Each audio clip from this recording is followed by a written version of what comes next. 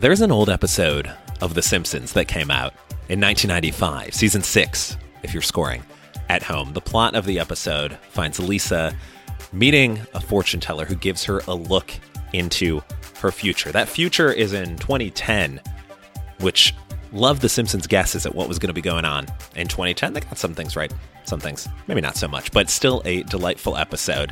One of the recurring bits is that robots will see what's going on, but they look like they're just regular humans. And then they'll be like, I don't understand that. And someone else will say, of course not, you're a robot. And then the robot sheds a little tear and then self-destructs. And it's so wonderful every time it happens. They catch on fire. It's just absolutely delightful and a great throwaway gag, but also a pretty good lesson of the power of storytelling, that even these robots with their cold mechanical hearts can still see something good unfolding ahead of them. Of course, their reaction is to essentially die just from how good the story is in front of them.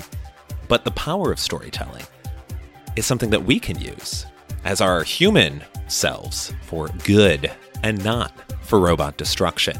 My guest today is Stefan Georgi, a direct response copywriter whose words have grossed over $1 billion. So I think it's safe to say he knows what he's doing and gets great results for all of the clients and customers that he works with. He's the inventor of the RMBC method, so we're going to get into what all of that is. But a quick overview, it's a systematic approach to writing better sales copy, doing it more consistently, and doing it in less time. All three of those sound like terrific things to me, so we're diving into that. We're also learning about his Copy Accelerator course. You can get your own copywriting skills, take it to new heights, because guess what? No matter what industry you're in, no matter what kind of business you want to start, you have started, you're thinking about starting, all of that good stuff, you're going to need good copy to help sell it. You're going to need to know how to write. And that's probably true in just about every profession. And don't worry, we're not leaving those robots in the dust. We're also talking about how AI can help us with that storytelling, how it can make us more effective at our writing, at our processes, and lots of other good stuff. There's all kinds of magic in here, so I hope you don't shed a tear lest your head explode and you catch on fire. I'm Joey Held. This is Good People, Cool Things, and here's my conversation with Stefan Georgi.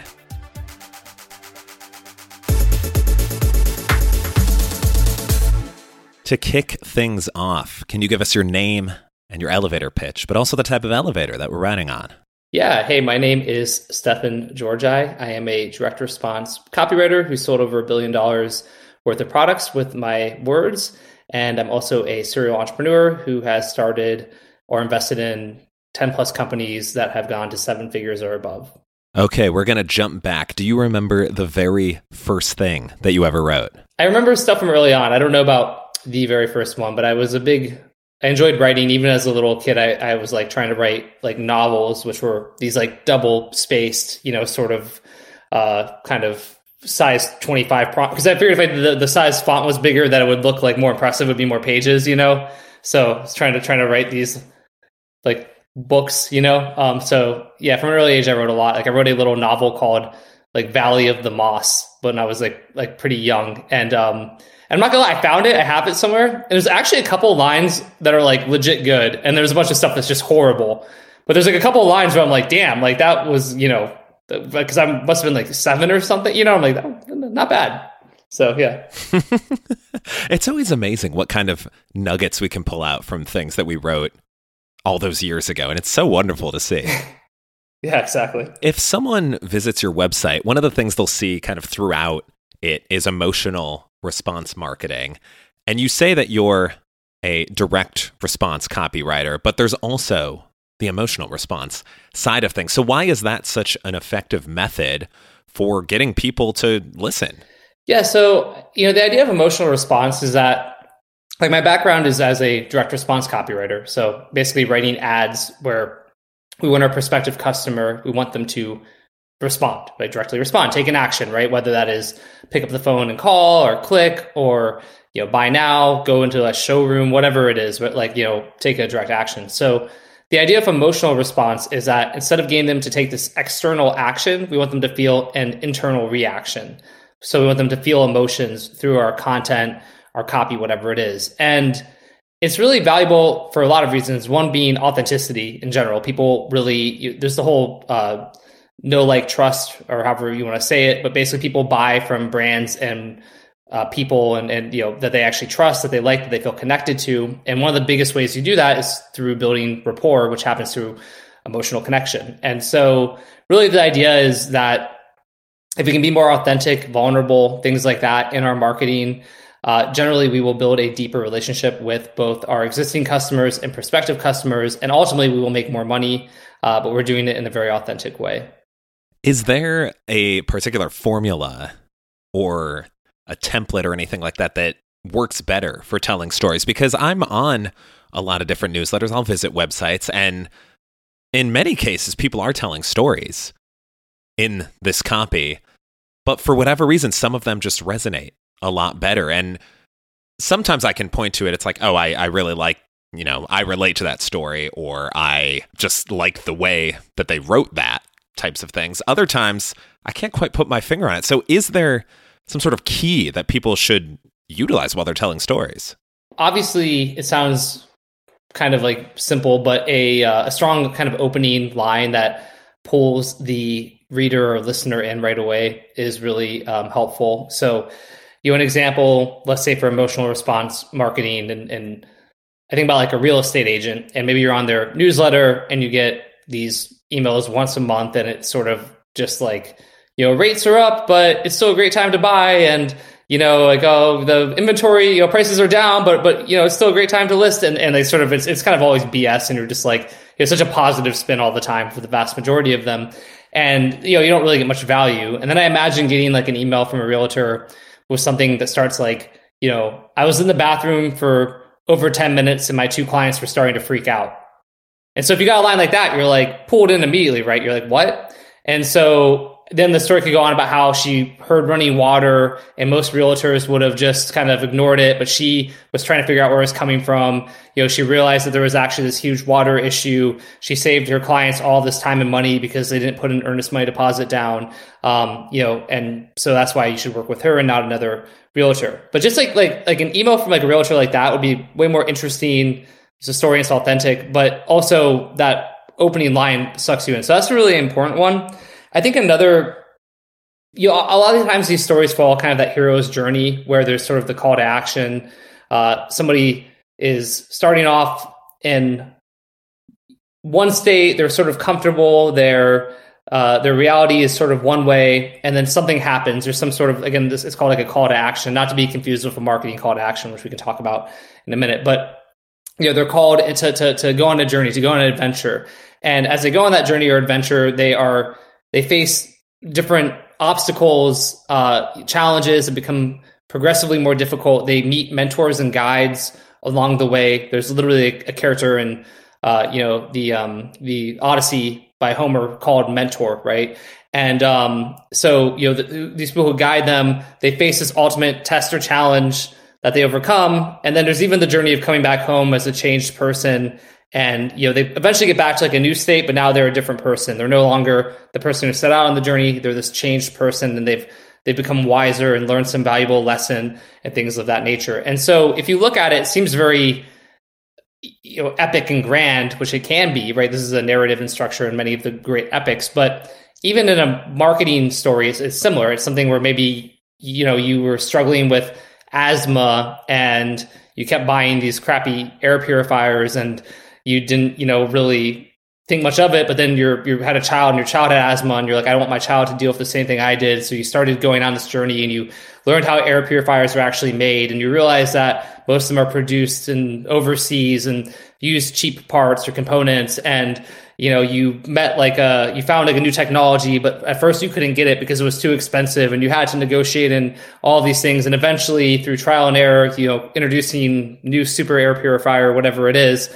And so, that's like a story that a brand tells, and when you actually look at it and kind of break it down to its essential components, it's essentially, I hate saying essential so much, but it's basically following the hero's journey, right? So that's another kind of commonality of great stories. Man, the Odyssey, taking me back to high school English class. I was not that much of a fan of it, and our teacher didn't really do a great job of getting us engaged with it. It's all right. I reread it lately, the book itself, but it's like that's also one of my friends and I were fans of when they talk about Dawn with her rose red fingers peeking over the sideline, and it'd always be like 8 sentences to describe essentially a sunrise. Yeah. And we would always say it around each other and get weird looks. It was great. I do have to ask about ChatGPT because it's the hottest item. Everyone's trying to get on it. Everyone wants to use it. Have you used it? What do you think of it? And is it going to take over all of our jobs as marketers? Kind of.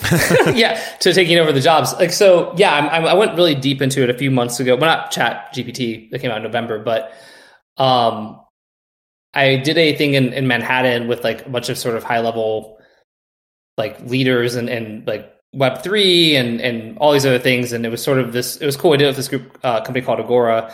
And the idea was they paid for everything. And it was like, let's get a bunch of smart people in a room and kind of look at what does like the future look like. Let's examine that. And they had me sort of run it, which was really cool. And so I got to kind of pick the agenda, and it was like basically the next 5 years. And it was kind of like, what's, where are we at now? Like, what are the things that are keeping us up at night? What are the biggest challenges and opportunities going to be, between the next 1 year, 3 years, 5 years? And then what can we do as leaders to help others in our industries to prepare? So we had these people like Reese Jones, who's he's an advisor to Facebook, co-founder of Singularity University for Ray Kurzweil, like just really smart guy. A couple people like billionaires, and they're all like AI.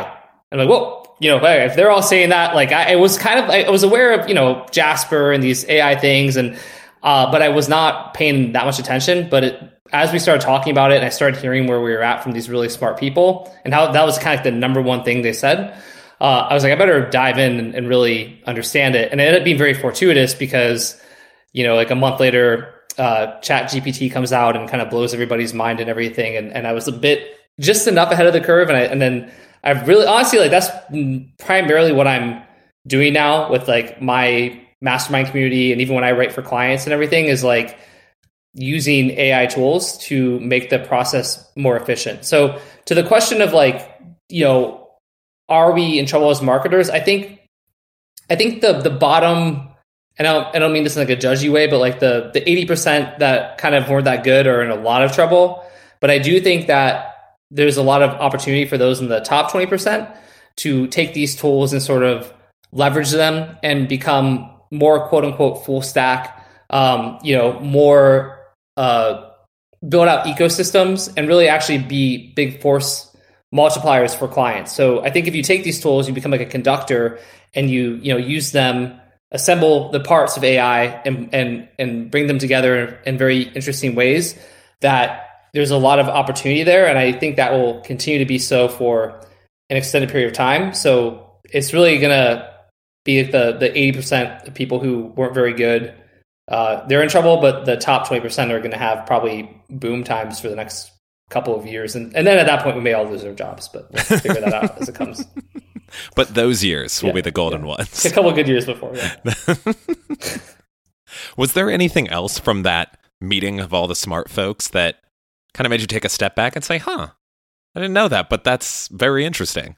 We spent a lot of time talking about mental health, which I thought was kind of nice in a way, really looking about how between, COVID and lockdowns and just technology's advanced in general, like its advancement, how much alienation there is. And so one of the people I had invited, her name is Lola Draker. She's really cool. I've known her for years, and she does a lot of work in this area. And so she kind of like led a segment on mental health. And, I don't know if there was a specific insight as much as it was just like kind of nice and refreshing when you think about, all these rich and powerful people together. What are they like, sort of talking about? And it's like, they're talking about like, how do we help people how do we support those with mental health challenges in our own organizations, like friends and family in our communities?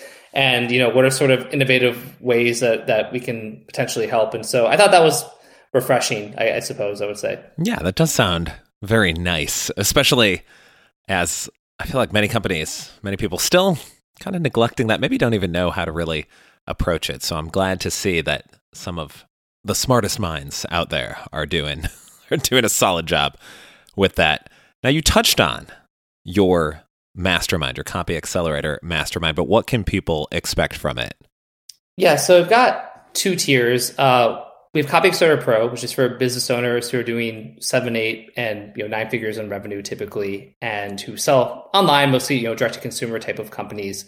We have some agency owners and things like that as well. So there, myself and my two partners, Mario and Luke, are serving as like your kind of second CMO and your second copy chief. So you can put your sales copy, ads, scripts, funnels, all those sorts of things into our group, and we'll actually review them and give you feedback. And we can also give you ideas for how to, make them better, optimize it, all that kind of stuff, as well as even your funnel economics, right? Like I'm trying to get my average order value up or my conversion rate up or whatever it is. We also have some events, and we're doing a lot of AI stuff around everything from prompts to processes using different AI tools to make marketing more efficient. And then I have something called Genesis, which is a mentorship program for copywriters who are, beginner to intermediate, getting into a little bit of advanced, typically people who want to get to about $15,000 a month in income while maintaining time freedom. And so that is a mentorship program where we have an immersive curriculum that kind of helps you become a world-class copywriter. And again, leveraging AI tools. Like I just did today the first of a multi-day training called the 6-hour AI sales letter about how to use AI to write a long form sort of infomercial script in 6 hours. And if you're in Genesis or Pro, it was like free, and then it was $9.97 to the public. So stuff like that we're doing too. Do you find that there's a consistent challenge or obstacle that people in either mastermind are facing? Yeah, for like the freelancers and I definitely have a soft spot for freelancers because I, have been one and still kind of in a way I am, I guess. I don't know. But I do freelance projects occasionally, or now it's more through an agency type of model. But, it's so often for them like a lack of confidence and just mindset stuff. And so you always hear about mindset, and then people, if you haven't really been in the trenches, you can dismiss mindset a little bit. I used to think mindset was totally BS, right? And then I started a supplement company back in 2015 and basically went from 1 million to 23 million in revenue in a year. The first year sucked, right? The first year we did 1 million and lost 200,000, and I almost went bankrupt and all this stuff. And then thank God at the last, the 11th hour kind of figured it out and became like a millionaire from it. So awesome. But then as I was like at like a event, like a small kind of like a brunch thing, like a few, maybe a year after that, and someone was talking about how they're writing a book on mindset, and I kind of went to dismiss them. But I started thinking about how, I'm like, man, I know so many smart people who just constantly self-sabotage, or they I'm like, what, when you really look at that common denominator, so many times it's not skill set. It's not really like even the opportunities. It's really mindset, and it is self-sabotage. It's what do you find a way to seize those opportunities? Do you mess it up? How do you look at the world? And really your relationship with yourself and your trust in yourself, even, right? Confidence, all these sorts of things. And so they're very fundamental, but you see it time and time again with people, especially when they're earlier on in their journey. It never goes away, but especially earlier on. So for freelancers, I think it's really mindset type of stuff. Even there's people who are like, we have different archetypes, kind of like, so there's like the rookie who's like brand new, right, and excited by the world of copywriting, but scared as well. Then there's like the student, and there's a lot of people in our program, which makes sense in a way, who are the student, where they've been buying every course, every program for years, and they've like learned all this stuff. And then you're like, what do you rate your confidence from a scale from 1 to 5? And it's like a 1 or a 2, right? And they've never gotten any clients. And you're like, but they keep buying products. And it seems like kind of weird because I'm selling products, but we're like, stop buying products, like go out and get clients, like start actually, doing this. And so, but a lot of it is they need someone to really kind of, I don't know, hold their feet to the fire and make them get out of student mode and actually go into like hunter mode or what have you. So, that's on that side. And then for business owners, generally it's just traffic and economics. So, traffic being like, well, there's hand in hand, like, profitably acquiring customers is just really generally the thing. And then there's a lot, like, it could be because their copy's not good, or their funnel's not optimized, or their, cart value is not high enough, for a lot of reasons. But, it's typically that. And then of course, once they scale, how do they hire good people and like actually remove themselves from their business, which is, constantly a challenge for people as they're scaling small businesses. Yes, this podcast has interviewed many business owners, and almost all of them have said in some form or fashion that the act of delegating or to give up control of something is one of the hardest parts about owning a business. And I fully understand that. There's some things where I'm like, oh, I know how to do this so well. Why would I delegate and give it off to someone else? I can do it so efficiently, but escaping that mindset is tough. It's hard. I think very few people I'm trying to be better about this with my own businesses, but very few people start these businesses with like that plan in place, right? It's sort of like all happens, it falls in. They're kind of like the technician, they're working on the business, they're wearing all these hats. And so then like halfway through the journey, they have to try to figure out a way to like get SEAL Team 6 to come like extract them right from it. And it can be done, but it's hard. And then to your point, then they hire, speaking in generalities, but like you go hire somebody and they're not as good as you are, and you like don't have the time to train them because you're doing 10 other things. So then like you're annoyed that their work's not as good as it should be. And then you feel guilty that you're not giving them the guidance they need for their work to be better. So you don't fire them, but their work keeps being crappy. So you keep redoing their work. And it's just like stuff like that, right? And so it's very, there's a lot of interesting stuff there. But yeah, it's a very common challenge, I think, for people. Oh, absolutely. And going back to the confidence thing, that's such a big obstacle as well, especially when negotiating rates. I mean, I know there's been times when I've given my price and then I'm like, but if you can't do that much, this would also be okay. And it can lead to a lot of frustration, but it is just such a common thing that we need to overcome. Yeah, it is hard. I mean, I think when you're, especially earlier on, because like the opportunities are so, you're trying to pay rent and stuff like that. So it's really hard to say no. I mean, I found that as I've gotten more successful where, if I'm like flush with cash and I'm very like, not like a jerk, but I'm very not like kind of take it or leave it, that people take it all the time. But if I'm like, my cash flow is tighter, like I feel like they smell it, right? And then like it's sort of like, it's very interesting though, because like the best is to really be detached from everything, but it's easier said than done sometimes depending on what you've got going on in your life. And I think it's always easier to give someone else advice than taking it yourself. Not always the simplest thing to follow. I also want to make sure that we touch on your RMBC method. What is it? How did you come up with it? How can people use it? Yeah, so RMBC stands for Research, Mechanism, Brief, and Copy. So it's really like this 4-step process for writing really good sales copy consistently.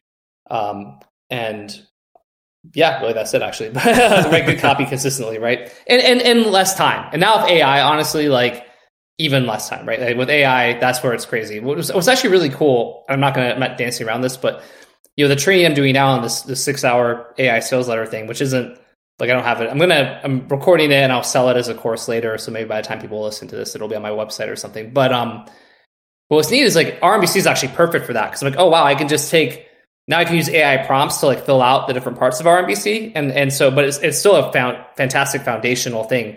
So really, like R is like research, and we're talking about psychographic type of research, right? Because a lot of it's like not just 45 plus, men who want to lose 30 pounds or more of weight, and get rid of their dad bod, right? Like, all right, cool, but it's like, what are their hopes and dreams? What are their victories and failures? What have they tried? What products have they tried? What was their experience like? What did they like about those products? What did they not like? And then really just doing it in like an emotion, like the emotional side of it, like getting it in their words. So the way I've always done it historically is like going to forums and like Reddit, things like that. Because if you go, there's like a forum for everything. So there's like weight loss forums. There's forums for people who want to invest in real estate. Really like anything you can imagine, there's like a forum for it. And as people will have, they share so much in online, kind of like when they're, whether anonymous or kind of anonymous in these forums, be like the reason I first figured this out is we have like 2 cats, and like one of the cats was doing something weird. I forget what it was. And I like, Googled it, and there was a forum, and like these cat ladies on this forum were like 1,000-word like responses of like, my Fluffy is 2 years old and a real rascal. Sometimes for like 800 words about like their life and their cats, and at the very end they'd be like, oh yeah, get some eye drops, your cat will be fine, right? And you're like, I'm like, oh my god, they're just. So first I thought it was funny, but then I realized that it's the same thing for all of these sorts of things. People love to overshare. Even Amazon reviews, if you go to the 1 and 5 star reviews, a lot of the time it's not just like product worked great. I'm happy with it. It's kind of like, here's why I bought it. Here's what was going on. I was at this breaking point. And so you can just take all that, put it into like a document where you're kind of tracking this stuff. And like, you've got a ton of language. Then you can just copy and paste that into your ads. If somebody says some great line of like, for joint pain, like having joint pain feels like living with an invisible illness because, I'm always hurting, but on the outside, nobody knows that anything is even wrong. And if somebody says that, you're like, whoa, and you go to like an ad, like tired of struggling with the invisible illness, right? Like, if you have joint pain, blah, blah, blah. And so you can really just like get a lot of your copy done. So, and now with AI, by the way, there's sort of these prompts you can do that make it even faster. So you can do something like, write in Chat GPT or a place like that, like, write an emotional 1,000 word journal entry from a, woman who is struggling to lose weight. She feels hopeless and frustrated. Be creative, right? That's like, you put that prompt in, you get this like 1,000 word journal entry that's got all this emotional stuff. It's really very accurate. And you can do this for everything. We did today for a woman on my call who's in the knitting and crocheting niche. And it was like all this stuff about how, their family doesn't appreciate their crafts and like all this stuff. And she's like, oh my God, this is like spot on. So it's scary, but it's great because it actually makes the process way faster, right? So that's research. I can pause. I don't want to fire hose people, but yeah. Any questions on research before I go on to mechanism, which is M? No, I think that was great. Okay, cool. So yeah, M is for mechanism. So kind of like the unique mechanism of the problem and solution. So like the thought process being here, by the time the prospective customer comes to us and discovers our brand or our product or whatever it is, it's very unusual that they haven't tried to solve their problem before or their pain point before. Normally they've tried many times. So for example, using diet, here we are in the new year. It's very rare that somebody finds your weight loss support supplement or your diet plan or whatever and it's like, well, I've never tried to lose weight before, but I'm going to give it a shot, right? Realistically, they've tried a million things before and none of those things have worked. And so the mechanism is sort of like showing them, well, here's the real reason why you're still dealing with this problem or pain point. So for weight loss, it might be that there's a discovery of like a new hormone in the body or a new physiological process that, this hormone helps your metabolism to be faster and shed weight. But as we get older, the hormone levels naturally go down. It turns out that one of the ingredients in your product helps to support, that hormone, which means it can support your metabolism. So basically the idea being like, you're like, hey, you may have tried all these diets before, but none of them were designed to activate this hormone. But like this diet is because we give you foods that are scientifically shown to support the activation of this hormone, or this supplement has these ingredients which have been shown in clinical studies to support the activation of this hormone. And as you now know, when the hormone goes down, your metabolism slows down. So that's why, you should buy this product. So it seems like simple, but it's important. And people go like, well, but I'm selling a commodity. So from a supplement perspective, let's say there's like turmeric is a commodity at this point. I just wrote something for turmeric that's doing really well, crushing it. But what we looked at was the encapsulation process because turmeric is not very bioavailable. It's not absorbed in the body. People know that. And this product had micelle, MICELLE. I want to say there's two L's in there, encapsulation. That essentially there's all this like research behind it where it helps turmeric to be more soluble so it gets absorbed in the body. So now it's not a commodity. Now it's like a technology, right? Like a fishing pole. I'm just selling like a fishing rod. And it's like, okay, well, what are the materials it's made out of? Like, well, it's made of titanium and aluminum or whatever. Okay, are other fishing poles all made of titanium and aluminum? And it's like, well, actually they're made from the steel and I don't know about fishing. I'm not an expert on fishing poles. Point being, you're like, okay, well, like, is there any reason why these materials might be better? And it's like, well, no, but it is lighter than other fishing poles. And you're like, okay, why would light matter? But if you're doing research, then you see like people, this is really common. I've looked into this, right? Like, a complaint, lots of older men are fishing, but they've got like sore joints and arms. So if they're holding a fishing pole all day or they're like casting and reeling, like it can be there's wear and tear and it can hurt their joints and things in their shoulders. So like if your fishing pole is lighter, like maybe it like is easier to keep casting, you can fish longer and have less discomfort and pain. So suddenly you're like, oh, hey, like, like this product, it's kind of a unique differentiator and value proposition as well. But like the point is, if you ask those questions and start looking, you'll find really ways to distinguish your product from the market.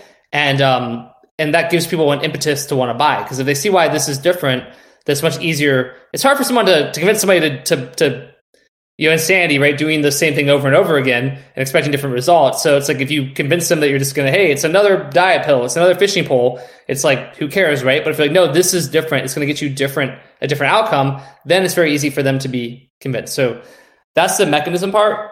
The brief is funny because I used to gloss over it. I will kind of still on this recording here, but with AI, it's actually more important because, again, with the prompts, you can fill all this stuff in really easily. So the brief is really just answering this series of questions. So when you go to write, a lot of your copy is already written for you. So sort of stuff like what's like the big promise that you're making, not about your product, but about the copy. Like, hey, if you read this, I'm going to show you blank. Like, I'll show you a easy way to activate this fat burning hormone and support healthy weight loss starting immediately. I'll show you an easy way to be able to fish for hours longer with less joint discomfort, even as you can reel in bigger and bigger fish without worrying about the line snapping, whatever it is, right? So you're not selling them the product, you're basically selling them on what they're going to get in the ad. So when you go to write your ad, then you can just put that right into it, right? So questions like that, what's the background story, like who created or discovered this product, why? Usually going back to the hero's journey, somebody was in like the air purifier thing from earlier was perfect, right? Like if that was a true story. And then what is the product? And writing out the actual copy about the product. So instead of being like, it's a fishing pole, you're like, oh, it's the first of its kind, a fishing pole that uses titanium light technology that, enables you to do this, this, and this. And the reason you do that is because when you get to see which is copy, which I have like a copy outline that's sort of step by step, just follow it. Like all this stuff's already written because you're sort of like, you already have the differentiator stuff of the mechanism. You already have the big promise you're making. You already have stuff about what the market's experiencing and how this is different. Like, you basically have all of your copy written. So that's like in a nutshell, RMBC and why it's valuable. Ooh, I feel like we just got a full mastermind in 10 minutes? Very, very thorough and impressive. Thank you for sharing all of that. One other question that I always like to ask, I say it's because it's less work for me, but it's a question you wish you were asked more frequently. And it's kind of a mouthful, but I think it's a good one. How do you maintain a positive attitude or optimistic mindset when it feels like the walls are caving in and everything is falling apart? Yeah, it's funny because I think we can inside baseball, and maybe hopefully this is okay, but you ask that question of people when they're onboarding to be interviewed by you for your podcast. So that's what I wrote, and I'm like, was I just in like a dark place at the time? I'm like, why did I choose that? But but there is value to it because a lot of people are in that situation, like, and often feel like the walls are caving in, and they feel like it's difficult to go on. And resilience is so important, and also optimism. I think one of the hallmarks of an entrepreneur is generally, overwhelmingly, we're optimists, and so we believe that each day will be better than the last, and that's true regardless of whether the last day was terrible or the last day was amazing. And that's a really important kind of distinguisher, because it's not just like, it's easy when the last day was crappy to be like, well, maybe tomorrow will be better. But even when the day was great, we still believe the future is brighter. And so part of it is just like that continuous optimistic mindset of waking up each day and having faith.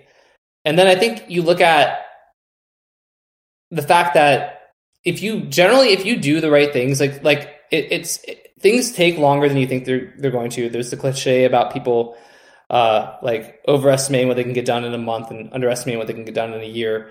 But I've just seen this time and time again, including with my own businesses, even recently, where it's like if you have a good plan and it's like a following sort of like a proven model and you stick with it, you will tend to get results, right? If the process is right, the outcome tends to be consistent. And so if it's a good process, you tend to get a good outcome.